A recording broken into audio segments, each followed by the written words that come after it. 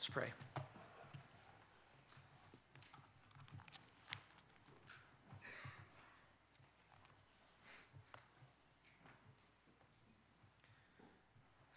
Heavenly Father, as we come to your word now, use our study, our meditation on this text to encourage us to live our lives in such a way that they would be living testimonies to your greatness,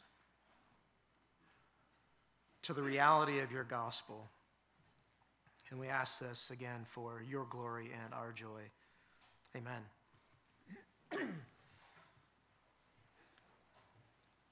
If your life was a play and you could write the script for the remaining days of your life, what would you write?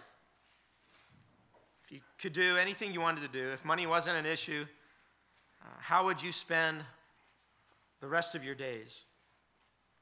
What would you do? What would you seek to accomplish?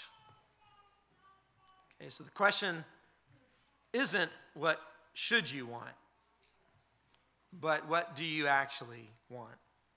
What do you really want? What is your focus in life? What motivates you? What are you living for, truly? Are you driven by the gospel? Are you driven by a love for the King and his kingdom? The world is everywhere. Everywhere we turn, the world is telling us what to live for. Sierra is graduating high school this year, and so she's been receiving all these college flyers in the mail and so on and so forth. One school told her to celebrate yourself.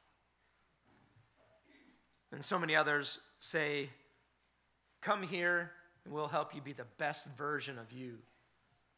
That seems to be like the popular kind of thing to say today. I'm not so up on what's hip, but it seems that that is what's hip. Be the best version of you. What are we like? An iPhone, that has a version that's outdated and we can have another version that comes out? It seems all these schools have been listening to Joel Osteen. Don't just accept whatever comes your way in life, he said. You were born to win. You were born for greatness. You were created to be a champion in life. And that all certainly appeals to our flesh, but King Jesus said, if anyone would come after me, let him deny himself and take up his cross and follow me. For whoever would save his life will lose it, but whoever loses his life for my sake will save it. Those words are the marching orders for the blessed. Those words are the life script for the follower of Jesus Christ. They are the purpose statement for every believer's life. Followers of Christ, true disciples, are to give themselves for the kingdom. They're to give themselves for the gospel. They are to die to themselves. But what does it really look like to die to self? If dying to self is the plan for our life, if that's our life plan, then how does that look like in day-to-day living? What am I supposed to do? What things am I supposed to be thinking? Well, I believe that our text today, Matthew 5, 38 through 42, answers that question. I think it gives us several great examples of what it looks like to lose our lives. And it reveals to us the privilege, the joy we have of dying to self for Christ. And so in Matthew 5:38, Jesus says, you've heard that it was said, an eye for an eye and a tooth for a tooth. This rule is sometimes known as the lex talionis, or law of retaliation. We see it first in Exodus 21:24. We read Moses teaching the Israelites, when men strive together and hit a pregnant woman so that her children come out, but there is no harm, the one who hit her shall surely be fined, as the woman's husband shall impose on him. And he shall pay as the judges determine. But if there is harm, then you shall pay life for life, eye for eye, tooth for tooth, hand for hand, foot for foot, burn for burn, wound for wound, stripe for stripe. So the principle being emphasized here was that the judges were to render punishment to the guilty party consistent with the severity of the crime. So the punishment was to fit the crime. Leviticus 24:17, Deuteronomy 19:18, that was read earlier, teach that same concept in different settings, but basically the same information. And so we see that this rule serves several purposes, and I'm taking this from Daniel Doriani's book, The Sermon on the Mount. He says, first, it served to purge the evil from the midst of the Israelites. It served to deter crime. Second, it served to provide the judges of Israel with a clear formula for just punishment. And then third, it served to guard or corral personal vendettas or excessive retribution. Now, depending on your background, your upbringing, we might look at this rule and see it as harsh. But this really is love. It loves the offended because justice is served. It loves the offender because it ensures the punishment meets the crime but doesn't go beyond the crime. And it loves society because it metes out fair punishment and provides a healthy deterrent for future crimes. So this was governmental policy under a theocracy. God is king, where God is king, king of the nation of Israel, intended to curb unregenerate, sinful hearts. It was intended to reduce the wickedness of society. And wherever it's mentioned, this rule was given to the judges of the people. This was not given to individuals as a way to handle interpersonal conflict, relationships. The investigation and the ruling were to be in the hands of the appointed authorities. Now, the Jews apparently had turned this rule into an excuse for personal vindication and profit. It was no longer seen as a loving law intended to curb sin. Rather, it was seen as a way to make people pay or as justification to get even. And we see sinful man is always quick to twist Scripture their favor for selfish gain. The unregenerate or unsaved heart's problem is that it seeks and desires revenge. That's the natural default of the unregenerate heart. And we see this clearly in Genesis 34. There we read how Jacob's daughter Dinah was defiled by Shechem the Hivite. When Jacob's sons heard about it, they were indignant and very angry because Shechem had done an outrageous thing in Israel by lying with Jacob's daughter. For such a thing must not be done. And the end result was that two of Jacob's sons took their swords and came against the city while it felt secure and killed all the males. So that was hardly eye for eye. Their heart attitude was, you mess with us, you mess with Israel, we're going to teach you a lesson because that's just something that you don't do. We're going to make you pay. That's not the heart of God. That's the heart of sinful man. And so this rule was intended to prevent that exact kind of revenge and abuse. But again, man's sinful heart gravitates towards abuses here. It tends to see this not as a legal boundary for ruling authorities and actual love for others, but as an excuse to exact punishment and get even. Make people pay. Make them give their just due. And so Jesus, the authoritative expositor, the greater Moses, the Messiah King himself who will give his life as a ransom for his people, he comes on the scene and reveals God's true heart on this matter. And we see that Jesus gives essentially 4 corrections or understanding of the application and understanding to this rule.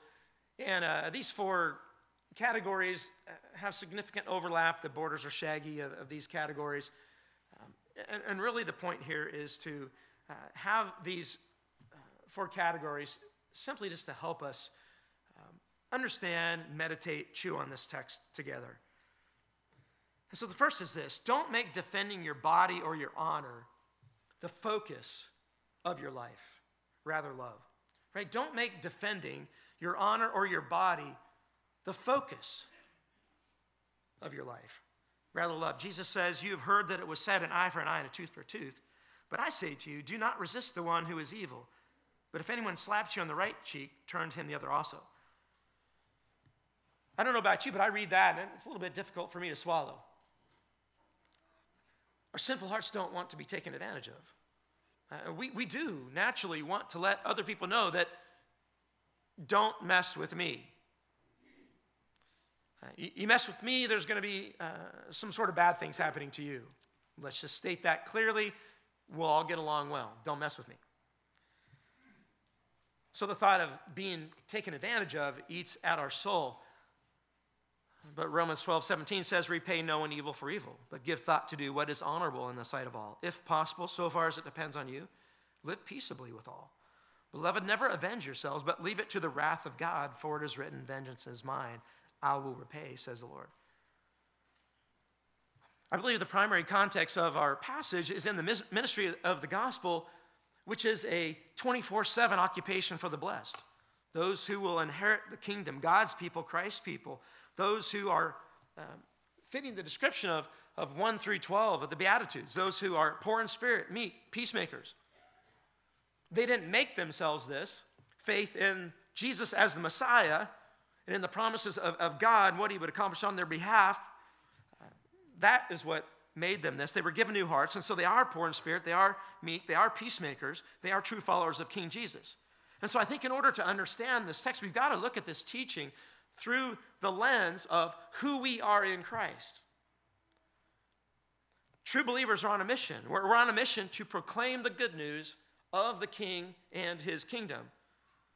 We've got to see this as instruction given to those who are the salt and the light of the world, which we saw several weeks ago meant that they were to bring the gospel to the world. They were saved for a purpose.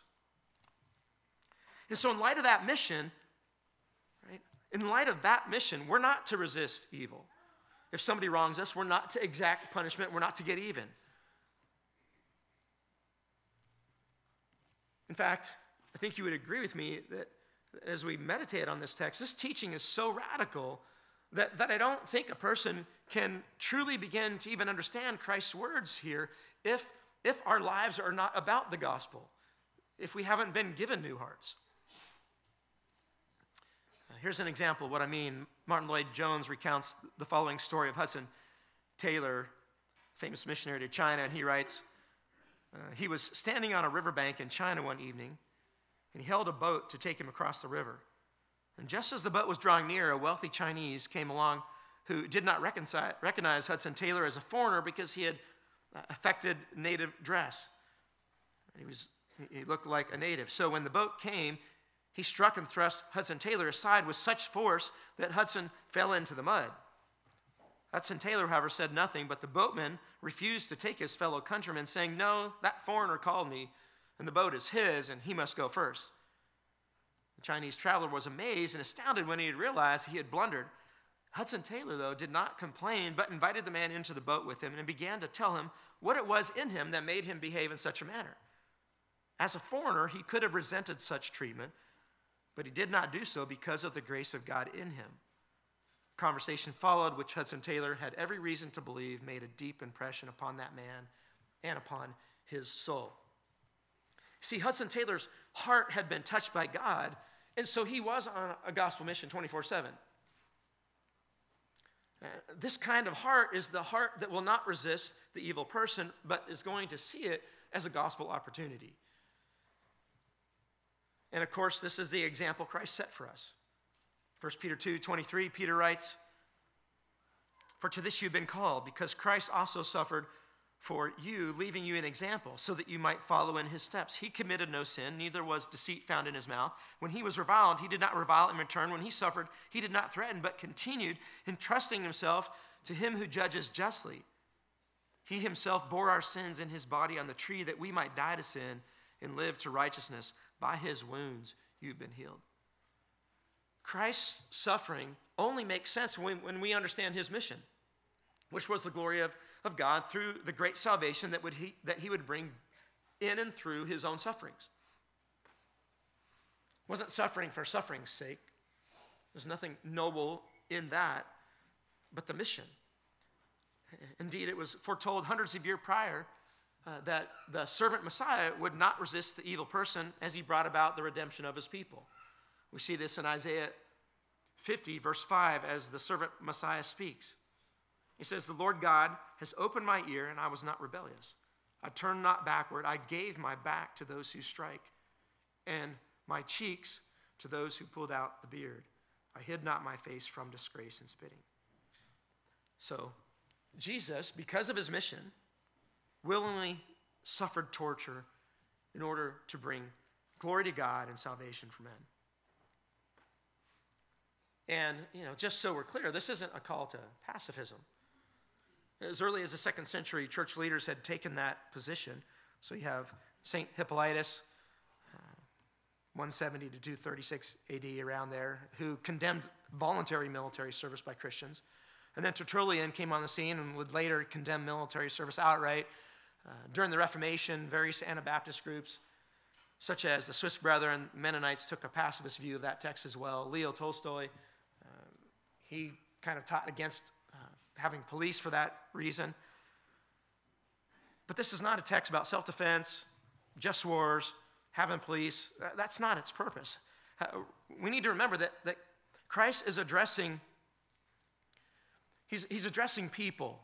He's addressing the heart behind this command and helping people understand really what's going on here. He's not addressing governmental laws per se. The Jews, as we said, it would appear, got this mixed up, and so Jesus is correcting their error. He's given the true and right understanding. And, as it turns out, love often requires that we resist evil. Again, we got to keep the context of all of this chapter 5 in our minds. In Galatians 2, we know that Paul resisted Peter to his face because Peter had taken a stance that was detrimental to the gospel. Love required Paul to oppose Peter on that.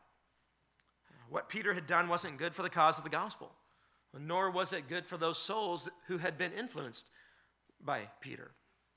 Then in Acts 22, we read that Paul was about to be flogged, although he was innocent. And so he said, "Is it lawful for you to flog a man who is a Roman citizen and uncondemned?" And at that word, the soldier refrained from flogging him. And so in that instance, love required that Paul resist evil verbally and defend himself.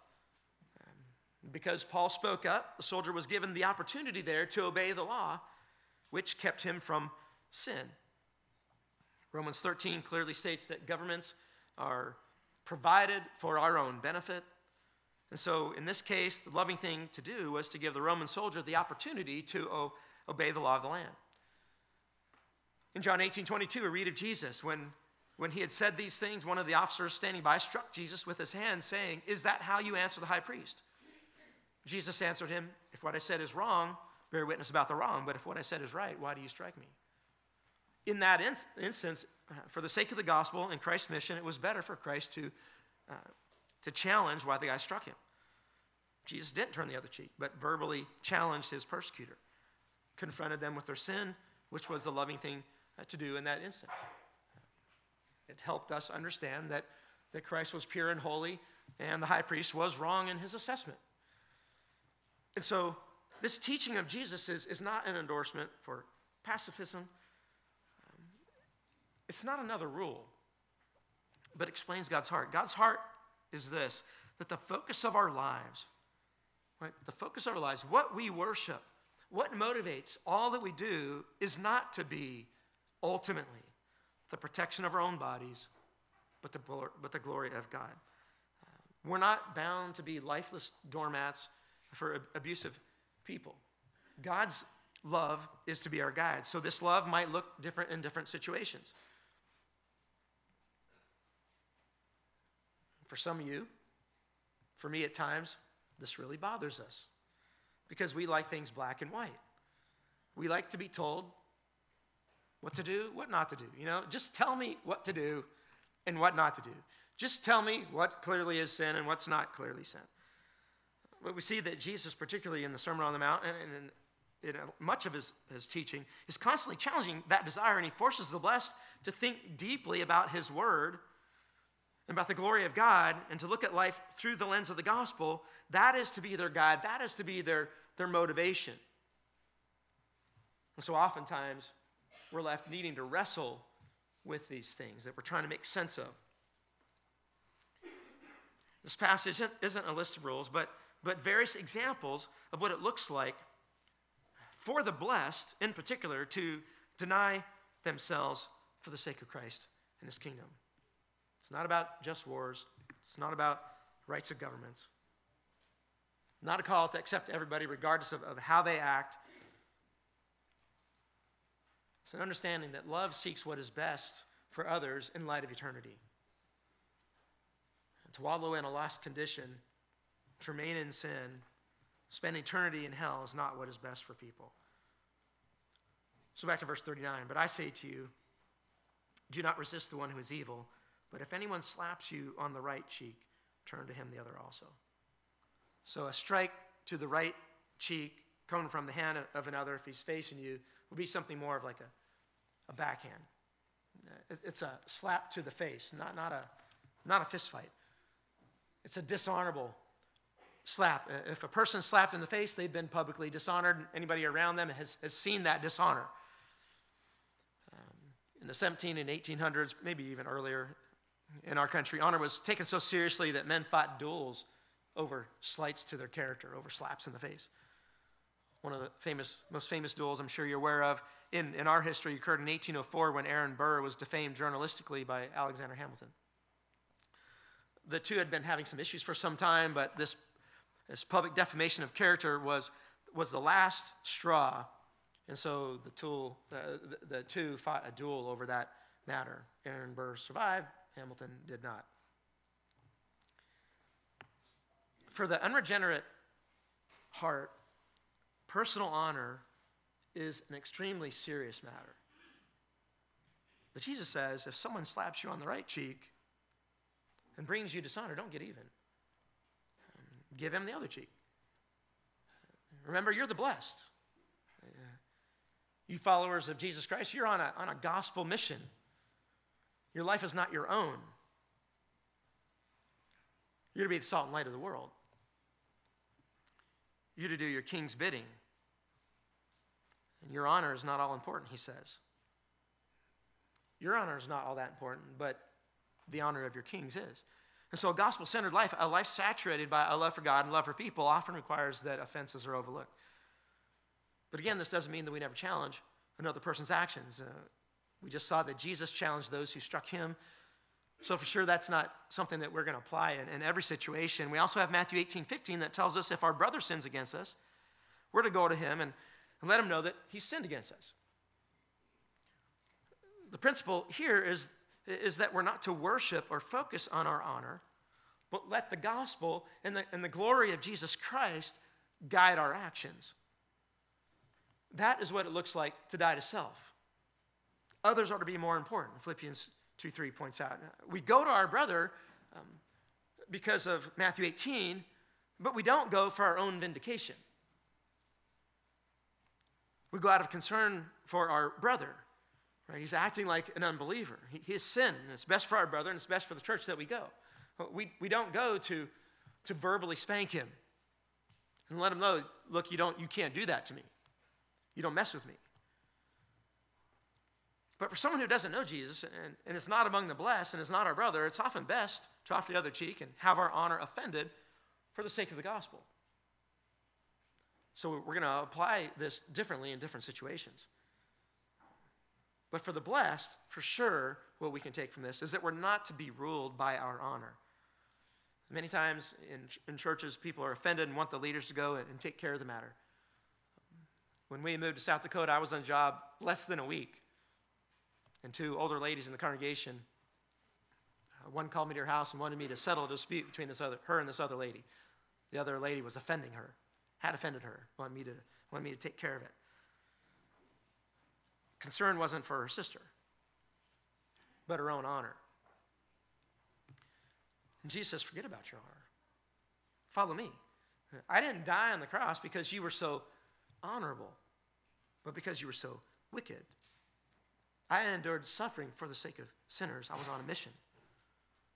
That's the essence, really, of Philippians 2. In humility, count others more significant than yourselves.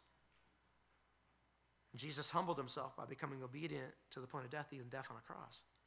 Therefore, God has highly exalted him and bestowed on him the name that is above every name, and all that we know to the glory of God the Father.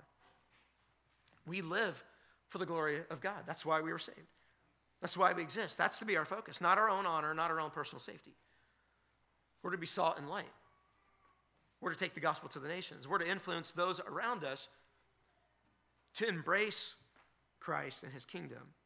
And we do this not by focusing on our own personal safety and honor. We do this by letting our personal safety and honor go. And this is our privilege. This is our joy. John Piper sums up this text when he says, if selfishness and fear keep us from giving and going the extra mile, then we need to be broken by these words. The Lord cuts away our love for possessions and our love for convenience. That's the point here. Don't act merely out of your own private benefit, your clothes, your convenience, your possessions, your safety. Instead, by trusting Jesus, become the kind of person who is utterly free from these things to live for others. We are people of the cross. Our Lord submitted to crucifixion willingly to save his enemies. We owe our eternal life to him. We are forgiven sinners. This takes the swagger out of our protests. It takes the arrogance out of our resistance. And so we are to be like Hudson Taylor and suffer dishonor and personal harm for the sake of the gospel. We are to follow Christ's example. And then second, don't make defending your rights the focus of your life, rather love. Jesus goes on and says, and if anyone would sue you and take your tunic, let him have your cloak as well. In Christ's day, people wore an outer garment called a cloak and an inner garment called a tunic. In Exodus 22:26, you read, if ever you take your neighbor's cloak in pledge, you should return it to him before the sun goes down, for that is his only covering. And it's his cloak for his body, and what else shall he sleep? And if he cries to me, I will hear, for I am compassionate. So Jewish law prohibited taking another's outer garment for payment, but not necessarily the tunic or the inner garment. People in this day didn't have walk-in closets. They had very little clothing, and so to take someone's outer garment was essentially to take away their shelter. That's Exodus 22. It was to reduce them to beyond poor. It was cruel. It was lacking compassion. And so doing that was forbidden. Right? If they owed you money, whatever, you weren't able to take that cloak. It was the person's right by law to keep their outer cloak or their robe. But Jesus says if a person sues you and wants your inner garment, give them the outer one as well. Basically saying, give up your right there even, by law. Now, of course, he doesn't want us to run around without clothes. That would be the case if we took his words literally, something like that. But he's simply saying that we should not be focused on our rights. Our life shouldn't be focused on that. Our life shouldn't be defined by our pursuit of our rights. The goal of life of the true believer, the blessed, is not to demand their rights. Jesus says, let it go. The sum of your life doesn't consist in your so-called rights. In fact, you might be asked to lay aside your personal rights for the sake of the kingdom. Your eternity is secure. This life is short. Let it go. Let me talk to the kids, the young adults here for a minute. You're often in situations where you find your rights limited by your parents sometimes, right? And your siblings. And you might be in the habit of being quick to defend your rights rather than love those around you. But that's not the way of Christ if you are a Christ follower. Let it go. Philippians 2 says that Jesus set aside his rights as God in order to be our substitute for sin. Right? He had reasons why he was letting things go. And so sometimes love for your siblings and your parents might require that you set aside some of your rights. And so things might not be fair, but it's more gospel-centered, more Christ-exalting to endure an injustice than it is to be consumed with things being fair and insisting on your rights. Those who demand their rights and are focused on their rights in life are not those who trust in a sovereign God who knows all and sees all. So love might require that you hold those rights loosely for the sake of the gospel And someone who does that, their testimony is otherworldly. It points to Christ in them if they're doing it for the right reasons. Sometimes we adults have taken up our own, made our own inalienable rights. We think that we've earned the right to sit back and take things easy. And so when our neighbors or our children or our government disturbs our peace, we demand our rights. And not so the blessed. The blessed have been given new hearts, new desires, and so are willing to be inconvenienced for the sake of the gospel. That doesn't mean that we defend the rights of others, or that we don't defend the rights of others. I'm not saying that we don't defend the rights of others, but we are those who have an eternity that is secure, and so we are free, if need be, for the sake of the gospel and the sake of the glory of our King, to let these things go. So the blessed are willing to be disturbed for the sake of their King. His glory is their aim now. Again, they're on a mission. Corrie ten Boom and her sister Betsy were sentenced to a German concentration camp for hiding Jews during World War II. I'm sure you're familiar with their story. But at one point, Corrie recounts in her book, The Hiding Place, that one of the female guards was making fun of how little sick and elderly Betsy could manage with a shovel. It was acting out how she could only handle a little bit. And Betsy laughed with the guard as the guard mimicked her. And then Betsy said, "That's me, all right, but you'd better let me totter along with my little spoonful, or I'll have to stop altogether." The guard's plump cheeks went crimson. "I'll decide who's to stop." And snatching the leather crop from her belt, she slashed Betsy across the chest and the neck. Well, Corrie, her younger sister, sought to strike the guard with her shovel in revenge. But Betsy stopped her and said, "Don't look at my wound, Corrie. Look at Jesus only." And then before she died, Betsy told Corrie, "We must tell people what we have learned here. We must tell them that there is no pit so deep that he is not deeper still. And they will listen to us, Corrie, because we have been here." Only a gospel-saturated life, only someone who has been given a new heart and fits the description of the Beatitudes in 1 through 12 of chapter 5, can focus on the King and his kingdom like this and not be consumed, not be ruled by their own rights. And true believers see that as lovely because it helps us see that Betsy was not living for this life. It helps us see that Betsy believed the gospel, and it brings to life the miracle that God wrought in her. And then third, don't make defending your freedom the focus of your life. Rather, love. Don't make defending your freedom the focus of your life. Jesus says, "And if anyone forces you to go 1 mile, go with him 2 miles. Give to the one who begs from you, and do not refuse the one who would borrow from you." In the days of the first century, Roman soldiers were allowed to commandeer their citizens and to haul military or government baggage for 1,000 paces. I guess a Roman mile. So if a person was plowing a field, taking a journey, whatever they were doing, the Roman soldier could force them to stop what they're doing, carry their baggage. The Jewish nation at this time was under the control of the Roman Empire, and they resented these foreign occupiers. And so this practice, we can imagine, surely invoked some inner rage, if not external outrage. But Jesus shockingly says that if you are asked to carry baggage 1 mile, serve by going an extra mile. Don't make your life center on or be about defending your freedom. Serve the soldier with joy and gladness and cause him to ponder your motivation. Remember, you're salt and light. That's your function. Your eternity, your future is already secure. As followers of Jesus Christ, we already win. We already win. Our future is secure. So that means that you're free to spend and be spent for the gospel. That frees you up to do some crazy things in order to move people closer to Christ and closer to the gospel. And so because these realities are yours in Christ, go 2 miles. Perhaps your service will indeed win converts. And even if it doesn't win converts, the Lord sees, the Lord knows, and you will have brought him glory, just like Betsy. In Russia during the 1960s, a young woman named Varia came to know the Lord through a friend who had been unjustly in prison.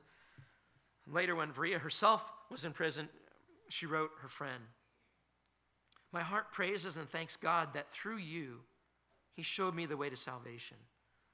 Now, being on this way, my life has a purpose, and I know where to go and for whom I suffer." Right? So she had an understanding now that helped her make sense of suffering, and her purpose her suffering had taken on different purpose. She says, "I feel the desire to tell and to witness to everybody about the great joy of salvation that I have in my heart. Who can separate us from the love of God in Christ? Nobody and nothing, neither prison nor suffering. The sufferings that God sends us only strengthen us more and more in the faith in him. My heart is so full that the grace of God overflows. At work, they curse and punish me, giving me extra work because I cannot be silent. I must tell everyone what the Lord has done for me. He has made me a new being, a new creation. Of me who was on my way of perdition. Can I be silent after this? No, never. As long as my lips can speak, I will witness to everyone about his great love." I mean, the way she describes things here makes you want to join her in that Siberian work camp, doesn't it? You see, gospel-centered lives often don't realize that they've just gone 2 miles because they were focused on something else. Serve the Lord with gladness for the sake of his kingdom in response to all he's done for us. Basically, the blessed, true believers have more important, eternally important matters to focus on than their own personal freedoms. They get lost in the gospel. And then lastly, don't make defending your stuff the focus of your life. Rather, love. Don't make defending your stuff the focus of your life. Jesus says again, "Give to the one who begs from you, and do not refuse the one who would borrow from you." And the blessed have their minds set on eternity where moth and rust do not destroy. They hunger and thirst after righteousness. They're seeking after his kingdom and his righteousness, not the things of the world. And so this new heart frees up the blessed to be extremely generous. Psalm 37:21 says, "The wicked borrows but does not pay back, but the righteous is generous and gives. For those blessed by the Lord shall inherit the land, but those cursed by him shall be cut off." See, the blessed always have one eye on eternity. That reality, right, that's the fruit of true salvation, but that reality causes them then to look at things in this life differently. And so they're not like the pagans. They're not like the Gentiles. Matthew 6:25 and following talks about. They're not seeking after the same things because, one, God is their Father. He knows all their needs. He's omniscient. He's omnipotent. He's all-powerful, all of those things. But then, two, because they've been saved, they have a different mission, different focus in life. Their best life isn't now, it's then. And so that causes them to treat material possessions in a different way. That is what allows them to be generous. That's why the blessed are generous. Right? This isn't giving for the sake of giving. That's the point. This is strategic, gospel-centered, God-honoring giving. And so gospel love, again, is to be our guide. If sharing our possessions is going to bring God glory and possibly point someone to the kingdom, then we're not to worry about our stuff. We're to give it away. The righteous are going to be taken care of in the end. I used to read this, and I used to believe that this required me to give to anyone if they asked. That's actually easier because then I don't have to wrestle with wisdom, and my heart doesn't have to be in the right spot. I can just be kind of committed to this rule and think that I'm doing things in a way that honors the Lord by just, oh yeah, here, sure it is. You know. But the blessed, we said, they're not given a bunch of rules to follow. We've been given new hearts, new desires, and we're to be guided by the gospel and Christ's glory. And so we're to wrestle with these things. And so this passage isn't trying to speak to all circumstances at all. It's not trying to give a rule, but it's just giving some examples of what it looks like to die to self, what it looks like to be a Christian. And to die to ourselves means that we will hold, right? Not that we should hold, but that we will hold our earthly goods loosely and see them as expendable for the kingdom. We're stewards of the stuff God has given us. And so giving money to a drunk so he can go around the corner and buy more booze, not only foolish, but it's extremely unloving and doesn't work towards the end of building Christ's kingdom. To die to ourselves means that we're going to hold our earthly goods loosely, see them as expendable for the kingdom. I do think that we need to be careful not to lessen the force of this word. 1 John 3:17 says, "But if anyone has the world's goods and sees his brother in need, yet closes his heart against him, how does God's love abide in him? Little children, let us not love in word or in talk, but in deed or in truth." But the one who's been saved understands that his brothers and sisters in Christ, that context, are extremely valuable to the king, and so they're more important than him. And it's their privilege. Like that soul is important. So important that Christ shed his blood, and so then they're going to be generous. This is a little bit applying really what Denny was teaching us last week. Martin Lloyd-Jones, in his commentary on the Sermon on the Mount, lays out Christ's principle for us and says, our Lord here is unveiling and exposing this horrible thing that controls the natural man, self. That terrible legacy that has come down from the fall of man and which makes man glorify himself and set himself up as a god. He protects this self all along and in every way. But he does it not only when he's attacked or when something is taken from him, he does it also in the matter of his possessions. If anyone wants to borrow from him, his instinctive response is, why should I part with my goods and impoverish myself? It's self the whole time. I'm sure many of you have heard of George Mueller and how he gave away his fortune and built all these orphanages in England during the 1800s on a shoestring and prayer, right? But he was known as a man of not only prayer, but also of the word. And many times he was without money and without resources, and he would give his last morsel to an orphan.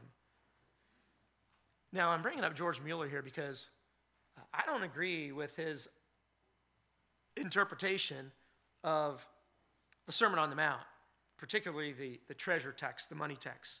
His understanding was that for him, as he understood it, not to store up treasures in heaven meant that he couldn't have something in the bank account.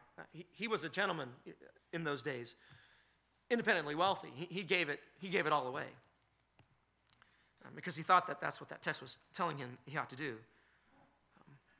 So I don't agree with all of that, but I absolutely love how his actions highlight the value of his king and that this life was not his home.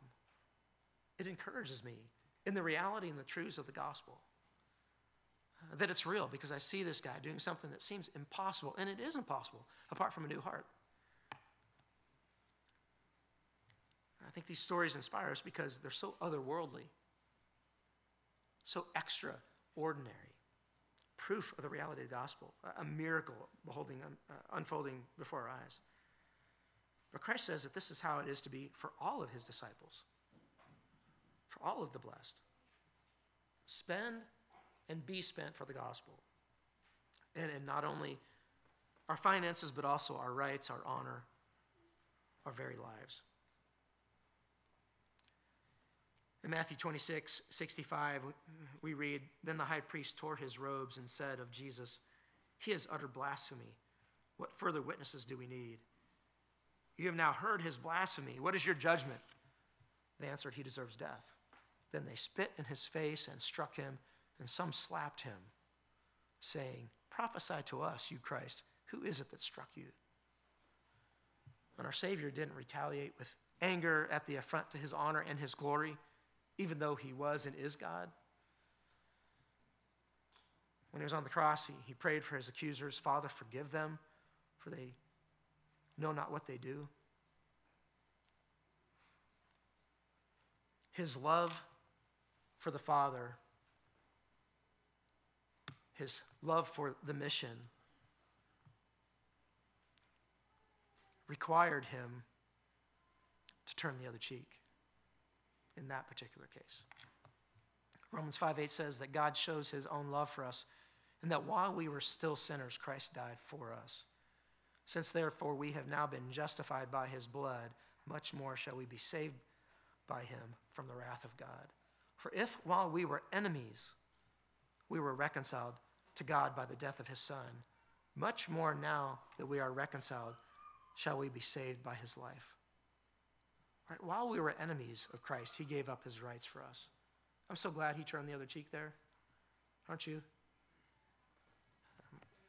This glorious truth frees disciples to be extremely generous for the sake of the kingdom. It frees us up to relinquish our rights. It frees us up to put aside our honor and serve others sacrificially. It frees us up to make the focus of our lives his kingdom, not our own freedom. We can be generous because God has been so generous with us. We can spend our lives loving God because he spent his life loving us.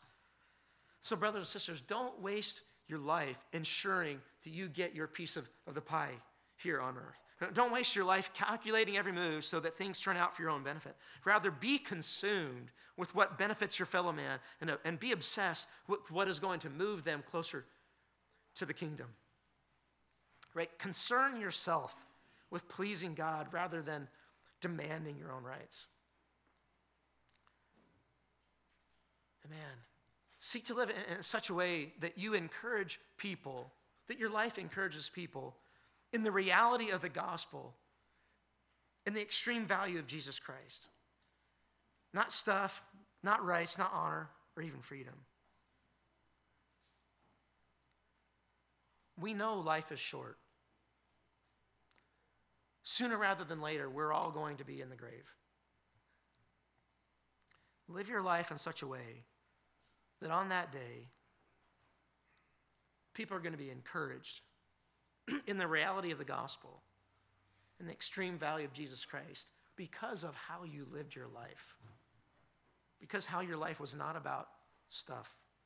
It was not about demanding rights and honor and even freedom. Imitate Christ. Love others by dying to self in order to live for his kingdom. Now, if you're not a believer, then this picture that Christ paints in this text is absolutely impossible for you to do it with the right motives. It is the standard for your life, I believe, and I believe you'll be judged by it. But you're completely unable to do this apart from God's work in your life. Embrace Jesus as your king and know that he paid the penalty for your sins. Turn from your sin. Turn to God. Know that when he was on the cross, when he turned the other cheek, that was for the sins of his people. And be reconciled with your Maker. And when you do this, you're going to see that he gives you a new heart, one that desires to spend and be spent for your Savior. For those of us who have already been touched by the grace of God and have been given new hearts, this is a bold and powerful vision of the wonderful, compelling life of the blessed. This is how we're to live. We're to spend and be spent for the sake of the gospel and for our worthy King. We can't do any of this in our own strength, but in the power of Christ's Spirit that lives in all true believers. He helps us in this. We should encourage each other to live this way by our example, but also in our words, coming alongside of each other, reminding each other of all of these realities. As Hebrews 12:1 says, looking to Jesus, the founder and perfecter of our faith, who for the joy that was set before him endured the cross. Right? Not for no reason, not for suffering's sake, but for the joy, the gospel joy set before him, despising the shame, and is seated at the right hand of the throne of God. So brothers and sisters, excel still more. Let's pray. Lord, we see your teaching here as glorious. We also see the other worldly nature of it. We see our need for you to help us in this. Even on this side of the cross, when we have been given new hearts, when we are at some level and an increasing measure characterized as the blessed, meek and humble peacemakers. But even then, Lord, it is not easy for us. And so we ask that you would cause us to want what you want, to love what you love, hate what you hate. Help us to hold the things of this world loosely. Lord, I pray for those who are here who might not know you truly.